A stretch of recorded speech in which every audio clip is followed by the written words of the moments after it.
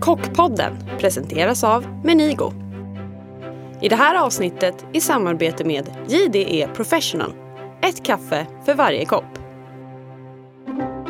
Jag har träffat Sebastian Gibran, nyss fyllda 30 år. Han klämde in en intervju med mig mitt under hårdträningen inför Bocuse d'Or, alltså VM i professionell matlagning. Sebastians karriär har gått spikrakt uppåt via krogar som Gastro Helsingborg, Oaxen och Franzén. Han har snabbt gått från ung och lovande till en av Sveriges främsta kockar. I en intervju beskrev han sig själv som social, målmedveten och jävligt bitter, vilket gjorde mig nyfiken.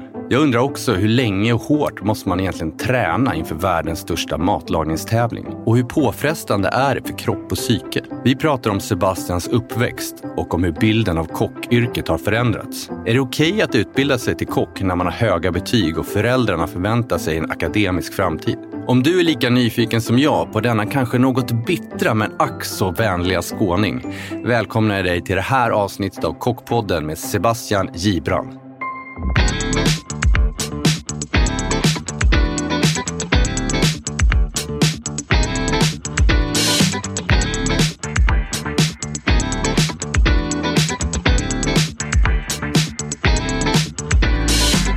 Välkommen till Kockpodden, Sebastian Gibran, eller Gibran som man säger i Frankrike. Tack så mycket. Du ser nyduschad ut. Ja, jag kommer direkt från gymmet. Jag trodde att du liksom låg i träningsläger, men alltså som kock. Ja, men det är en del av mitt träningsläger och är lite också den fysiska biten. Så vad gör du då? Du går på gym på morgonen? Ja, men precis. Jag börjar dagarna mellan 7 och 8. Går till kampsportslabbet där jag har personliga tränare och får igång den fysiska aktiviteten innan jag beger mig till köket. Är det någonting som du känner att du behöver för att klara av den övriga träningen? För du tränar ju faktiskt med att laga mat just nu. Jo, men absolut. Alltså, vi står ju och tränar i köket 67 dagar i veckan, 10-12 timmar om inte mer ibland. Då gäller det att klara av det fysiskt och ha liksom kapaciteten och orken att stå så länge.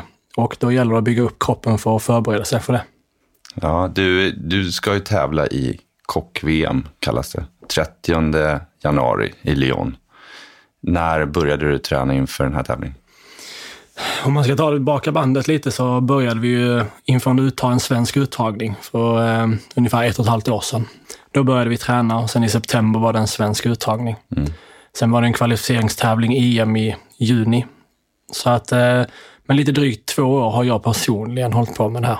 Mer intensivt med hela laget i ungefär 1,5. Och hur ser träningsupplägget ut idag efter att ha varit här? Nu kommer jag åka tillbaka till köket.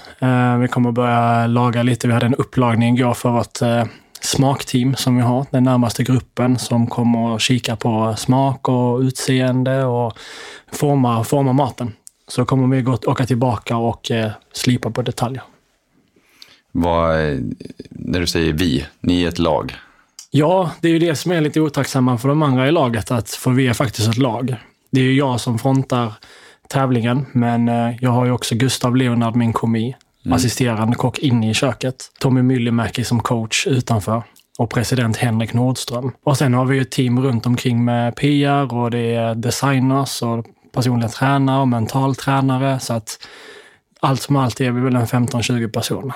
Men hur funkar det då? Får du ledigt från jobbet? Du gör det här på heltid, eller? Nej, jag har i princip inte jobbat. Jag jobbar med det här ideellt. Har gjort det här ungefär då i 2 år. Så jag har ingen ersättning vad det gäller det ekonomiska. Utan som tack har vi sponsorer som hjälper oss och stöttar med maten och utrustningen. Men hyran den står för jag själv. Men hur får det gå ihop? Det verkar vara dygnet runt arbete. Ja, det är ju det. Det handlar ju om att jobba så mycket som möjligt så man gör med så lite pengar som möjligt. Och sen är det ju sparade pengar. Apropå det, så kan man tjäna bra med pengar om man vinner den här tävlingen? Det vet jag faktiskt inte och det är ingenting som sagt jag lägger någon vikt vid. Att, det är klart att det kanske kommer på köpet, man får göra lite gästspel och så här, men det är äran man gör det för. Jag får för mig att ni satsar på guld. Det är det man gör i den tävlingen. Ja, men EM var ju lite mer en transportsträcka. Det var att man skulle kvalificera sig. Så det var ju bara skönt att ta sig vidare, men nu är det bara guld som gäller. Allt annat skulle jag väl se som en förlust. Du nämnde Gustav där, som är din komi. Vad är en komi egentligen för oss vanliga? Ja, men egentligen är det ju en hjälpreda eller en assisterande kock som assisterar och hjälper mig helt enkelt. Man är min högra hand. Hur bra vänner är ni? Ja, men otroligt bra. Vi har haft det här målet tillsammans i lite över 4 år. Vi har följt varandra genom karriärerna. Han var med mig i kocklandslaget som elev och sen var han med i juniorkocklandslaget.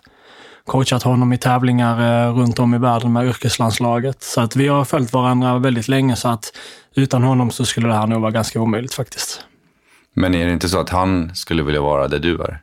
Jo, men det är lite det jag försöker göra också, att bygga upp och se så att förbereda honom för att han en dag ska kunna stå här och göra den här satsningen själv. Är det alltid så att man har liksom en lärling som kom i, eller kan man ha en äldre? Nej, det finns en maxålder på 23 år.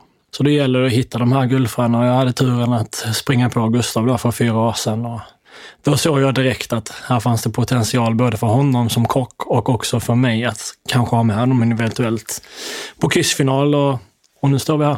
Vad är hans bästa egenskap? Ja, men också, framförallt med all tävlingserfarenhet han har, så är det ju det. Han sprider en otrolig glädje, men ställer upp. Liksom, jag kan lita på honom och otroligt duktig och kreativ. Det låter som att ni har liksom ett ganska intensivt förhållande. Känns det som att ni är ett par liksom? Ja, men det gör det lite. Alltså, det är klart att vissa gånger så tar ju samtalsämnena slut när man står 10-20 timmar om dagen. Och då är det rätt skönt att integrera andra personer i köket så att man slipper lite prata med varandra. Ja, det låter ju som ett riktigt parförhållande. Ja, men så är det väl kanske lite. Liksom. Det är väl också närmast när man kommer i en relation i dagsläget. Mm. Ja, men du är ändå singel. Ja, precis. Var det liksom en medveten strategi att vara singel inför den här satsningen? Nej, men det är klart det finns väl för- och nackdelar med det där. Liksom, att man har någon som, hade man haft någon som stöttar en är det väl kanske fantastiskt bra. Liksom, man kommer hem till laga mat och bäddad säng och någon som bara stöttar en och någon man kan diskutera med. Men det är också väldigt skönt att man kan stå hur länge som helst de dagar det kör ihop sig, eller man har kommit in i en kreativ fas att man inte behöver anpassa sig till någon annan. Du lagar ju mat åt dig själv bara, men om du går på dejt, första dejten, liksom, bjuder du på middag hemma då? Nej, jag brukar faktiskt inte göra det. Jag brukar snarare hitta, gå ut till något ställe som favoritställe man vet att det är toppen mat. Liksom. Nu blev det ju så sällan och det var så länge sedan så att jag har knappt typ glömt bort det. Men första dejten är nog inte hemma faktiskt. Vill du gärna gå till ett sånt ställe där folk känner igen dig? Nej, absolut inte. Jag vill bara gå till ett ställe som lagar god mat. Inte svårare än så. Nej. Blir man uppvaktad som känd kock? Liksom? Händer det mycket under den här resan med dig som offentlig person? Det gör det ju säkert, men det är ingenting som jag lägger någon vikt vid. Jag är med för att tävla och det är det jag ställer upp för. Det är äran och få utmana mig själv mot alla andra. Sen är det klart att det kommer vissa grejer på köpet eller vad man ska säga, men det är ingenting som jag reflekterar över. Jag tänkte lite grann, det är svårt att inte prata om kockar som entreprenörer idag, i och med att det är det.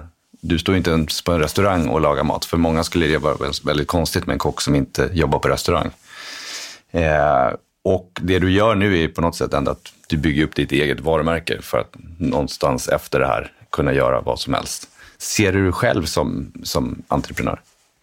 Ja, men det gör jag. Jag tycker ju det är otroligt kul med företagsamhet och börja med unga år när man började sälja. Man stöpte ljus i skolan och skulle sälja dem för 20 kronor och sålde dem för 120 istället. Så det är klart att det finns en entreprenörskap i det också, skapande, och jag tycker inte om att göra samma sak hela tiden, utan jag vill se utveckling och att man ska kunna göra och skapa någonting som kan växa med tiden. Men ser du själv som ett varumärke redan?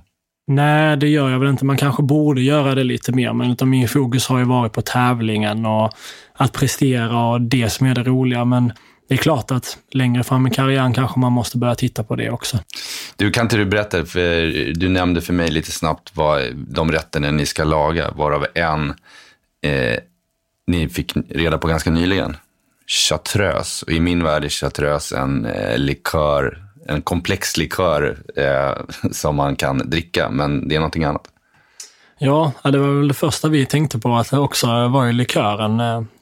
Det var ingen annan i teamet som riktigt visste vad en chartreuse var, så vi fick ringa runt till några eminenta kockar och fick Gunnar Forsell på besök som förklarade vad en chartreuse var. Väldigt svårt att förklara vad det är. Det finns liksom ingen svensk översättning. Det närmaste vi kan komma är väl en svensk smörgåstårta utan majonnäs och bröd. Så grönsaker och skaldjur egentligen. Vad måste en chartreuse innehålla? Klassiskt sett så är det varvad kål och rapphöna som är den vanligaste kombinationen. Men den vi ska tävla med är 50% grönsaker och 50% skaldjur. Okej, och vilka skaldjur kommer ni använda? Ni håller på att labba med det nu, eller vad? Ja, vi måste använda 4 stycken. Så det är ostron, det är blåmussla, hjärtmussla och pilgrimsmussla. Och det är ihop med grönsaker i någon slags tårta? Precis. Enkelt.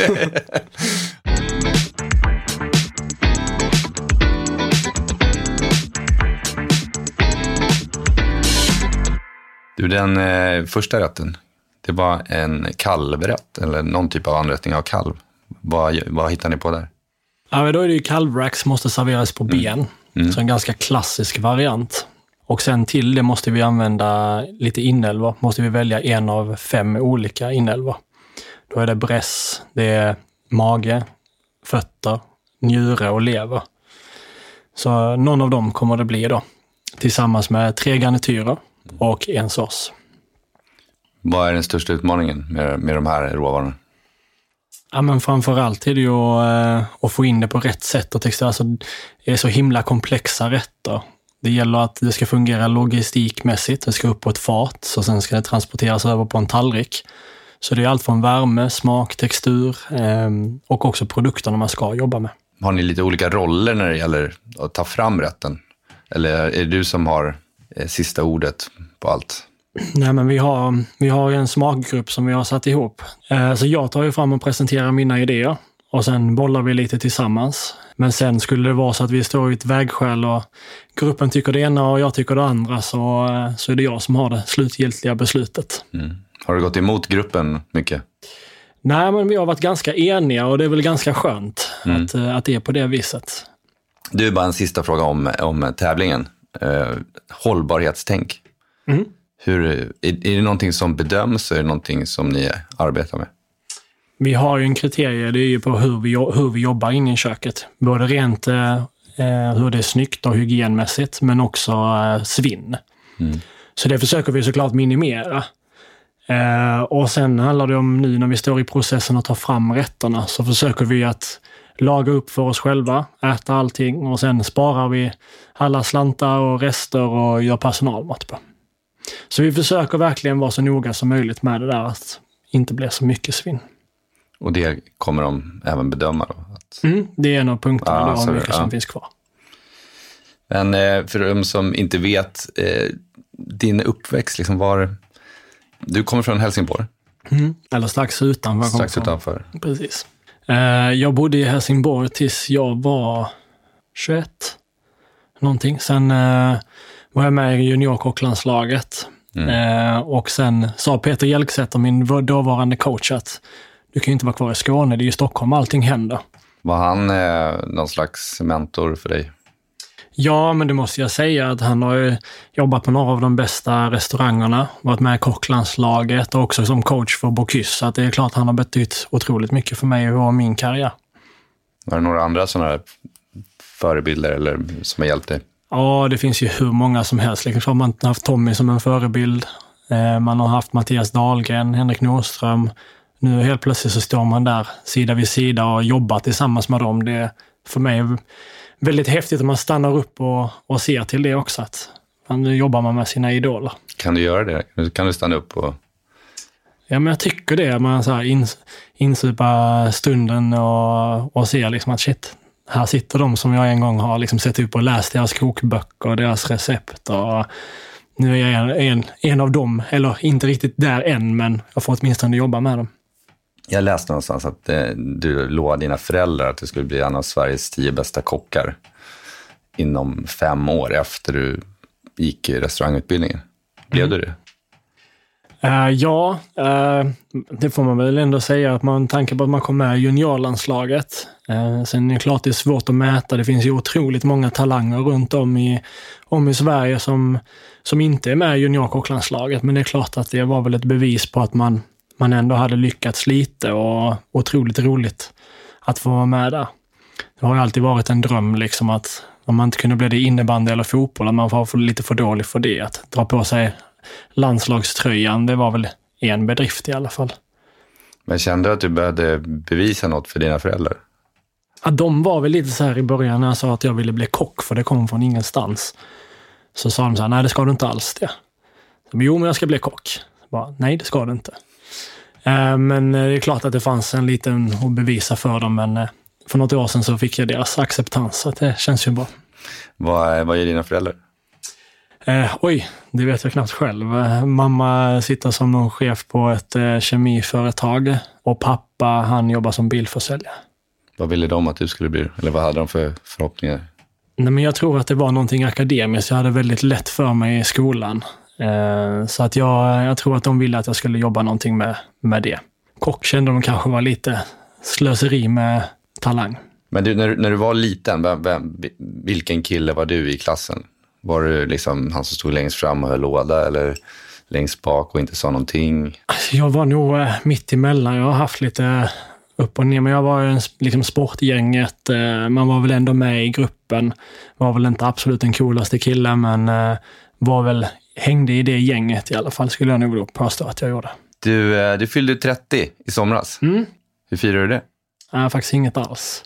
Jag hade tänkt att jag skulle ha en fest, men efter EM där så kände jag att jag skulle bara ta det lite lugnt, så att det blev inget firande. Jag tänker att jag sparar det till februari eller januari här nu så då får vi ta i med hårdhandskarna istället. Om man då, när det är klart, skulle vilja fira dig på något sätt och ta dig till en restaurang, vad ska man ta dig då någonstans? Då ska det vara någonting som ligger en varmt om hjärtat, som den personen eller de personerna själva tycker om, för då tror jag man uppskattar det bäst. Så länge man är goda vänners lag så är det största firandet för mig.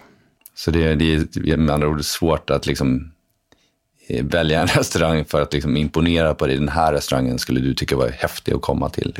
Jag skulle bli väldigt imponerad av försök eller så deras ansträngning att göra någonting, och om att de gör det så räcker det långt.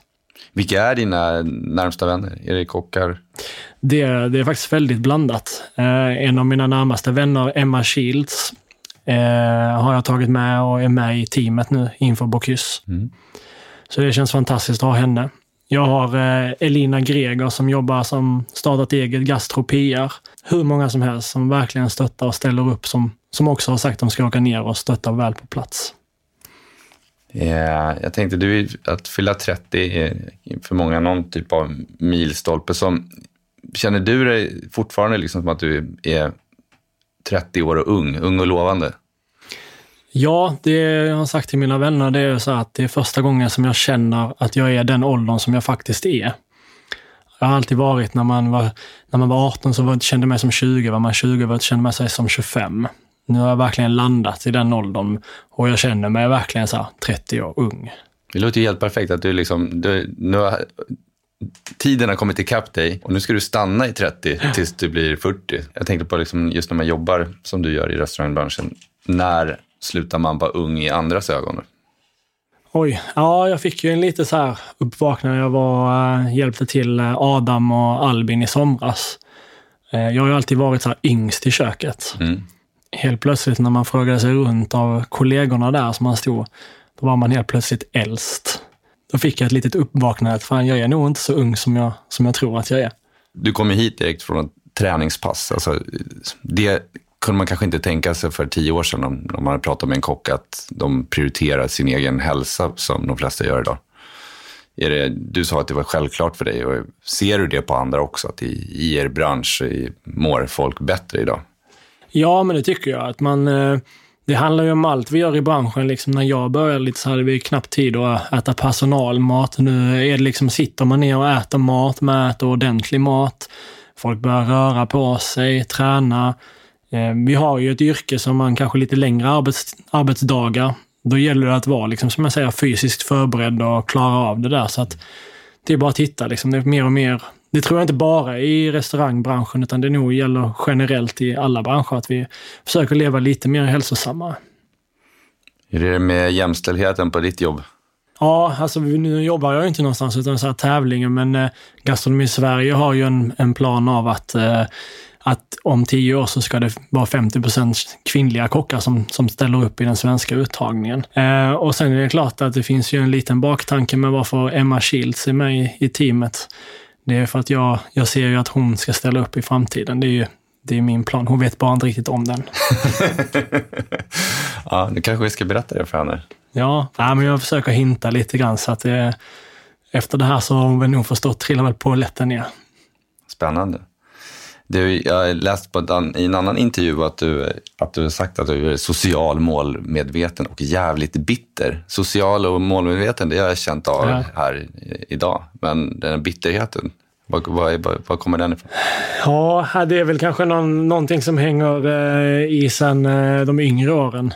Jag tror att jag har blivit lite bättre på det, men jag tror också att folk uppfattar det som att man är lite bitter, men det är nog målmedvetenheten som slår igenom. Men att du var bitter när du var liten, vad grundade det sig då? Nej, det var nog inte bitter. Det var nog mer när man jobbade i köket. Jag fick nämligen när jag jobbade på Gastro i Helsingborg, så var det en servitris som sa: du är den bittraste 21-åringen som jobbar, så det är väl lite därför. Ja, det kanske hänger ihop med att du kände dig lite äldre också. Ja, men jag tror lite det, och att jag tog ett ansvar och ville driva den restaurangen och, som om det var min egen. Mm. Och det sticker väl lite i ögonen på när någon äldre blir tillsagd av någon yngre att vad man ska göra och inte göra. Sen kan man titta tillbaka på det rent objektivt och se att jag faktiskt kanske hade rätt. Mm. Men just då så tyckte de väl kanske att jag var lite bitter. Men kan du känna idag att att det är något som, att du går in och blir bitter eller känner dig nedtyngd av någonting? Jag tänker det är ju en ganska pressande arbetssituation som du har idag, även om du inte ser det som ett arbete. Så det måste ju gå motgångar i träningen och allt sånt. Ja, men det är klart det finns motgångar i träningen. Alltid inte en dans på rosor, men jag tycker verkligen att jag har släppt det där och blivit mycket gladare och mycket mer positiv, och när jag väl får de här svackorna så känner jag att jag har hittat ett verktyg och lärt känna både mig själv och min kropp, att hur jag ska ta mig ur det. Att bryta det där mindsetet är ju otroligt viktigt liksom, och mental träning har ju stärkt och hjälpt mig väldigt mycket i de bitarna. Vad för typ av mental träning gör du då? Jag har en ny Fredrik Weibull som är en mental coach. Sen har jag själv gått coachutbildning med Kjell Enhager. Och de bitarna som jag försöker ta med mig. Och det är ju alla situationer från hur man ska bemöta och hur man ska vara mot kollegor. Mm. Hur man ska bryta om man är nere i en negativ trend, att det kanske är någonting som inte riktigt fungerar. Hur bryter jag det? Hur byter jag miljö? Hur kommer jag på de här grejerna? Hur ska jag få göra det här bättre? Det är allt sånt som man går igenom liksom.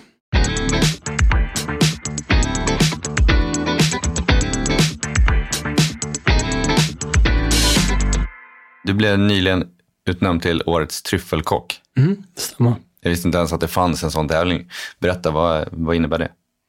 Nej, men det är en Tryffelakademin Gotland som varje år utser årets tryffelkock.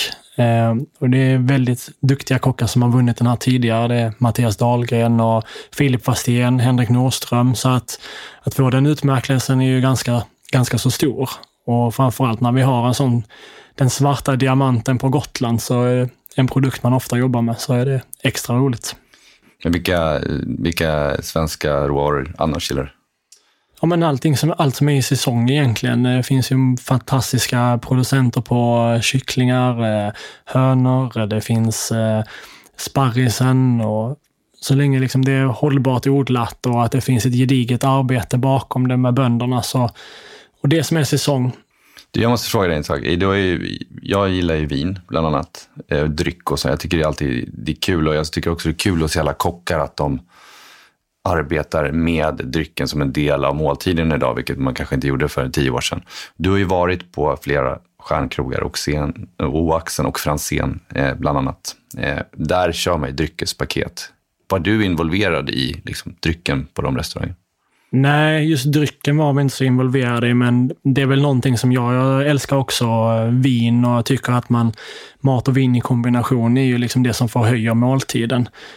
Nu har jag väl mer och mer gått till att ibland kan man kanske dricka godare vin och bara äta något enkelt. Så att i framtiden kommer man väl jobba mer att man utgår från vinet och skapar en rätt efter det än snarare tvärtom som det varit tidigare. Hemma då? När man lagar mat hemma, vad gör man vilka är de vanligaste misstagen man gör som hemmamatlagare? Jag tror man gör det lite för svårt för sig. Jag tror det handlar om att hålla det ganska enkelt och våga prova. Man behöver inte alltid följa recepten liksom fullt ut, utan våga testa och utmana sig själv. Hur ska man utmana sig själv? Det känns som en sån floskel man säger. Ja, det är klart, men jag tror alla har liksom en viss... Man går och kollar på en viss recept om det är fisk för att det ligger varmt om hjärtat. Det kanske ska vara att man testar liksom något vegetariskt eller veganskt.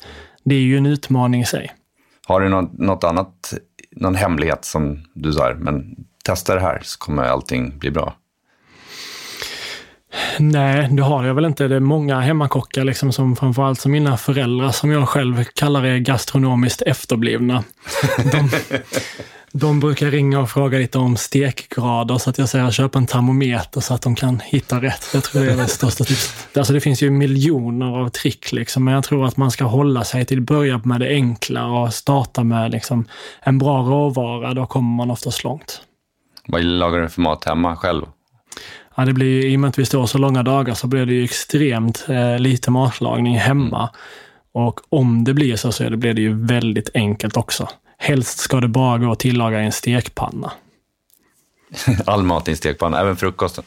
Ja, nej, då blir det ju oftast bara någon keso och lite bär. Men matlagning, så här, en stekpanna är den där man behöver steka lite grönsaker och kött. Allting är samma så att det går snabbt. Och tyvärr bara ser man det lite mer som näring att få i sig när man kommer hem på kvällarna. Du nämnde jättemånga kockar som du ser upp till. Och finns det någon som är verkligen nummer ett för dig? Ska man se just i tävlingssammanhang och i Bocuse d'Or som är det största som är just nu, så är det väl absolut Tommy Myllymäki, om man ska se som svensk då. Att han har ställt upp 2 gånger och det drivet han har och att han är med i teamen, det är coolt att se.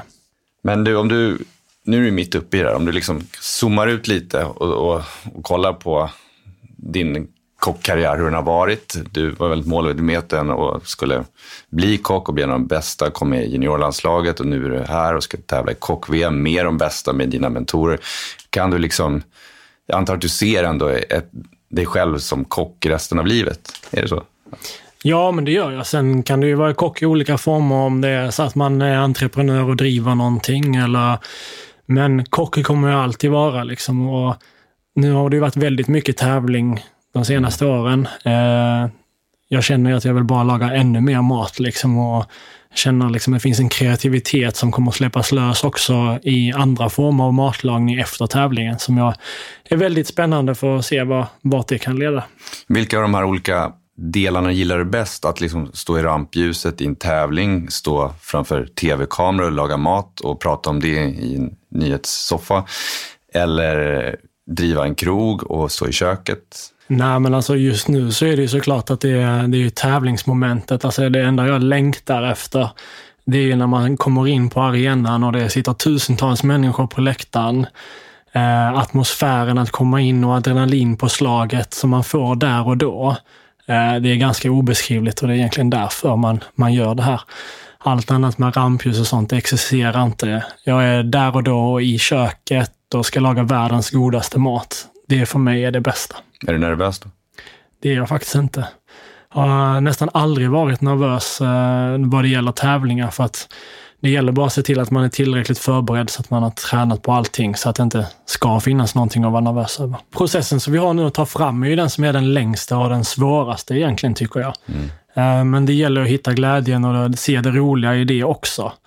Men att få komma in sen och börja tidsträna och allting ska vara på tid och den här pressen och människorna på läktaren, liksom, det är det som man visualiserar nu, och det är det som är liksom det bästa och det som är det stora i det. Jag vet att du är väldigt inne i det här med tävlingen just nu. Jag förstår och respekterar att det är liksom, man kanske ska prata om framtiden med dig efter den 30 januari. Men om vi blickar ännu längre fram istället, 10 år, vad gör du då? Då hoppas jag att jag jobbar i en jämställd bransch. Att jag förmodligen driver något eget företag inom mat och dryck. Och om det skulle vara en restaurang, vad skulle det vara för typ av restaurang? Min strävan har alltid varit lite så här fine dining och stjärnkrog, men jag tror att det lutar mer åt en modern kvarterskrog. Liksom snäppet under stjärnkrogsnivån, liksom en mer avslappnad och bara vällagad mat. Är du fortfarande i en storstad då? Ja, men det ser jag mig som. Jag har svårt att se att jag ska flytta tillbaka till landet, om man får säga, kalla Helsingborg för det, men jag tror det blir mer en storstad faktiskt. Har du någon favorit storstad i världen? San Francisco. Så om 10 år en liten stjärnkrog i San Francisco? Det hade ju varit drömmen. Det är ju perfekt närhet till Napa Valley, otroliga råvaror och ett annat klimat. Och så har de jättemånga bra gym där också. Exakt. Tusen tack för att du kom hit idag och pratade med mig. Och lycka till med tävlingen och träningen framförallt. Jag är övertygad om att det kommer gå väldigt, väldigt bra. Vi kanske ses där nere i Lyon. Ja, härligt. Tack.